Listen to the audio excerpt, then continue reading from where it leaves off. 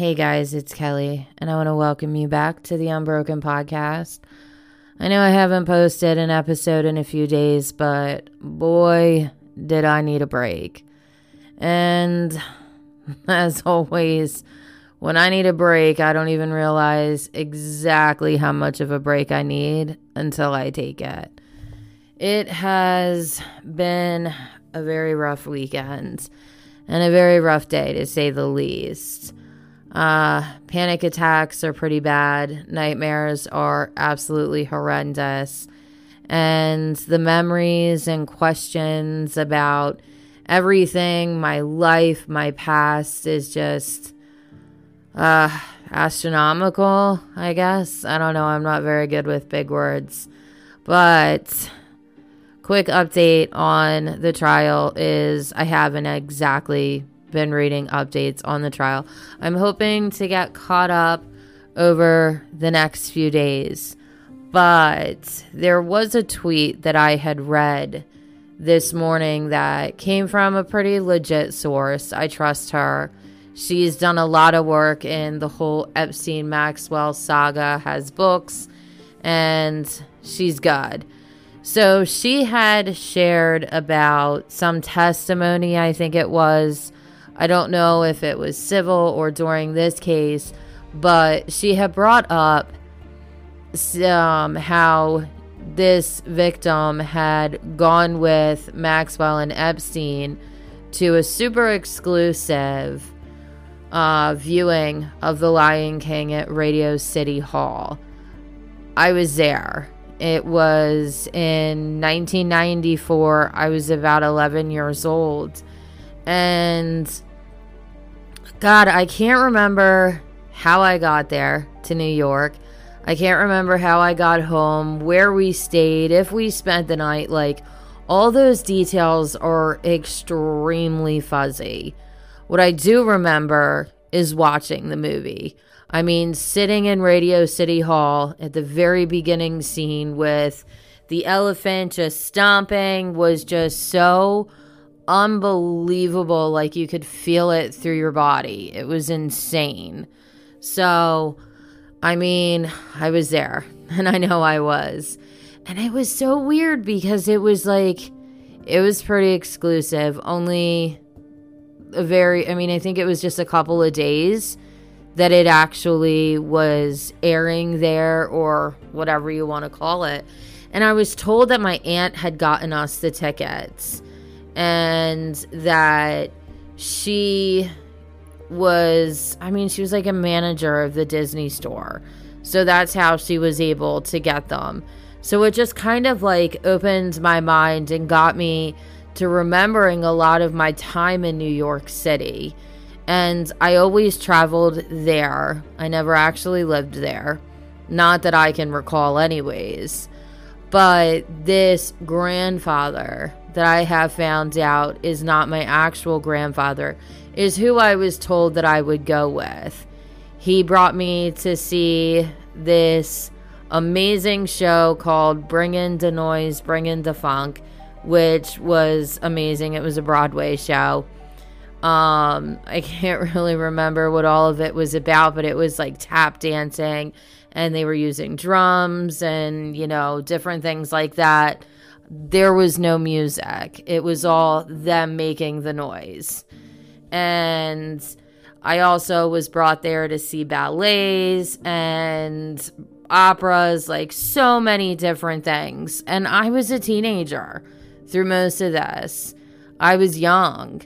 And I don't know what that means exactly. I don't know if it means that this person that I believed was my grandfather was actually a client, or if he was somebody else, somebody more prominent. I don't know. So it's like, I'll bring it up with my therapist, obviously, and kind of work on it. But it's like sitting here, like, I can't remember how I got there. I can't remember, again, where I spent the night or how I got home. I just remember the show. I mean, I saw Swan Lake, and I was a ballerina for so long, so that was like huge for me. I saw Les Mis and a couple other operas. I think it was Madame's Butterfly or something like that. I mean, it was great. It was great to see those shows. But it's like now they're tainted because I don't know who it was that brought me to see them. I mean, the grandfather that I knew was a pastor of, I want to say it was a Protestant church. It might have been a Lutheran. I think it was Protestant. Definitely Christian. So how did he have the money for all of that? You know, so there's a lot of questions there. Like, again, one little tiny memory surfaces and then a bunch of little fragments of memory surface. And then there's like 1,000 questions that I have and I don't know how to answer them. And I don't even know where to begin, to be honest, because again, I don't have the same luxury as a lot of people do where they can just go ask somebody. I don't have any family that I can trust, that I can go to, because I still haven't heard back from the aunt that I talked to months ago, asking and basically saying, like, you knew the people that my parents were. Why didn't anyone tell me I was living there with 2 daughters? So that, I think, it just kind of explains exactly how isolated victims are, even if it's their own family that's doing the sex trafficking. You would think, and I mean, I thought it for the longest time, but you would think that they would have someone that they could go to when they have these memories surface and be like, hey, I remember this. It's kind of wishy-washy. You know, what do you think it means? Do you remember anything? But I don't have that luxury. I don't have that kind of support system. So it sucks. So it's just this thing that kind of just hangs there. And I don't know what to do with that. I don't know who this man that kept bringing me to New York City when I was a young preteen into my young teenage years to go to all these lavish shows that, I mean, I don't really think that was kind of normal for a kid my age. At least the people that I talked to and, you know, had explained this to today, they all basically agreed, like, this might have been something more. Now, this grandfather, I remember spending the night at his house, but I don't ever remember my brothers spending the night there. I don't remember anything bad happening, but I also don't remember anything good happening. I just don't know why I was spending the night at his house if he really wasn't my grandfather.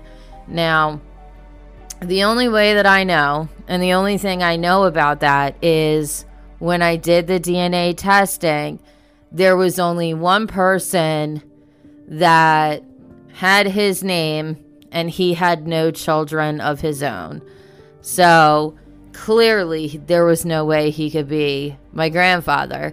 And my mom had 2 sisters. So, I mean, I get some people have a secret life, but this man lived in a state that was very far away from where I lived. So the secret life thing, yeah, seems less plausible than this man maybe being a client. And honestly, it's like earth shattering because I thought he was the only person that had my back because he cut ties when my father was arrested. And I mean, CPS got called and a lot of crazy stuff happened after my dad got arrested. And I just always held on to the hope that, you know, my grandfather did that. But if he was a client, that would explain why he disappeared out of our lives. But the weird thing is one of my aunts that I know was a victim. I mean, she lived at my house for a brief period of time when I was stationed with my husband. And she was so terrified, like so terrified. And I don't want to put too much of her stuff out there, but I mean, every car that drove by, like, she was terrified that it was my father. And she's never really held stuff back. I mean, when I was a child, she did, but, you know, how exactly do you explain this stuff to a child? But there's still that bit of resentment that I have with her because I feel like she knew who my parents were. She should have and could have protected me and chose not to, and let the fear for her life kind of overwhelm the importance of a child, which I just totally disagree with. Hey, that's her, that's not me. But the thing is that's weird is right around the time this man died, she gave me his phone number and told me to call him. And I couldn't get through, obviously. I left a message and I never got a call back. And the person that I was told is my grandfather, I have proof that man is still alive. So I was told my grandfather was dying and that he passed away about 10 years ago.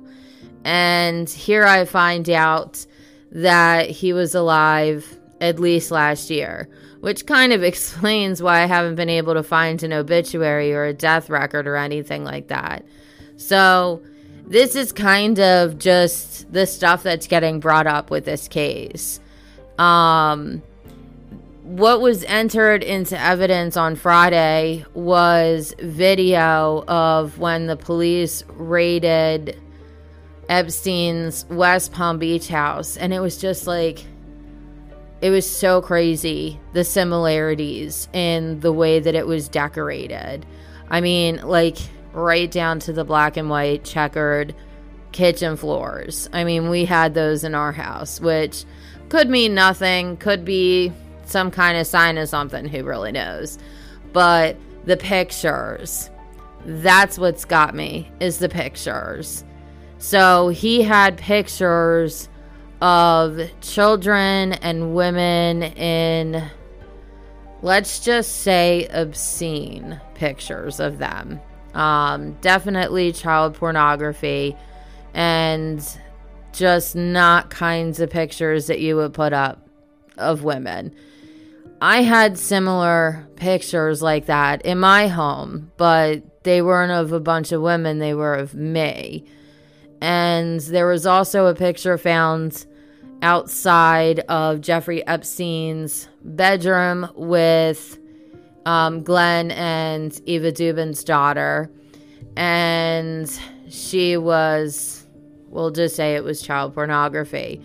So I know what those pictures were used for me, and that was for shame and secrecy. So I didn't invite people over because obviously I didn't want people to see them. And it was all about power. I mean, it wasn't just about the perversion of having these kinds of pictures. It was about power and control of the people that were in the pictures.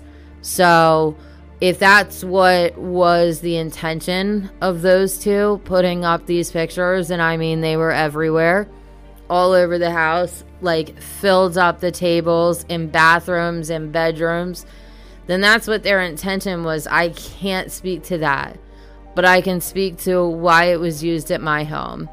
And the pictures at my home were used for intimidation and shame, and for me to further keep the secrets and to make sure that I didn't bring people into the home because of the shame and the secrets and everything like that. So that's another thing that has kind of just been bringing up a lot for me. It has been really hard. I knew that the trial was going to be hard, and I knew that it was going to affect me. I just don't think I was prepared for it to affect me this way. I I'm in a spin, I feel like sometimes. My husband is more than supportive. He's amazing.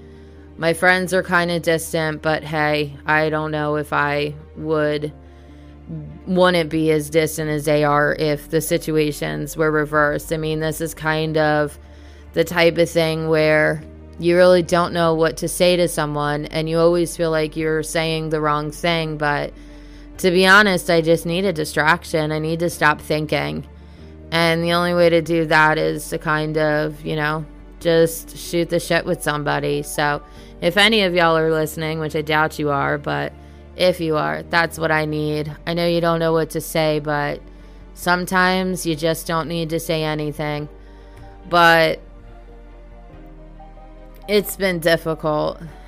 I'm really trying to get through this episode.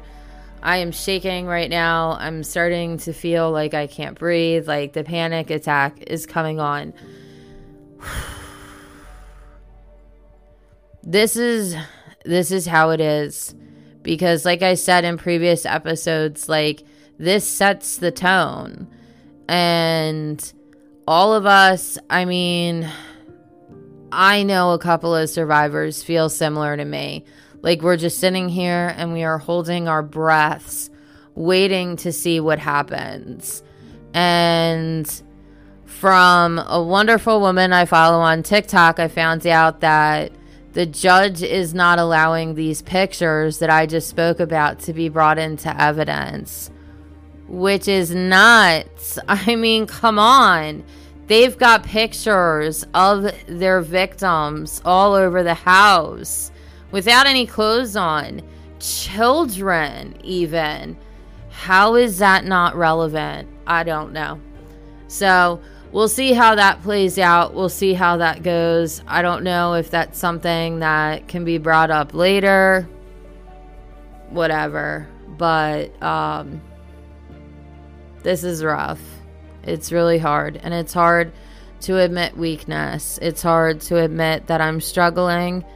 And it's hard to admit that, you know what? I laid in bed most of the morning just crying, staring at a wall and saying to myself over and over again, I'm not okay. Because I'm not. I'm trying, and I'm really trying. And that's, I guess, the best that I can do.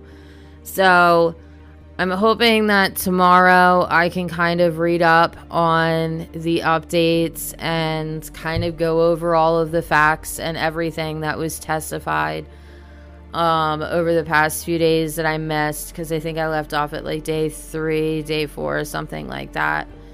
I know I didn't do day 5 or today, but I'm trying to keep up with the case because it's important. Because like I said, this is like the first real time that we've had a sex trafficker up in court and, facing trial. So it's important. I'm gonna go, guys. I hate to leave it there. I feel like this is so abrupt, but I want to get this episode out, and I can't hold back this panic attack, and I feel some flashbacks coming on.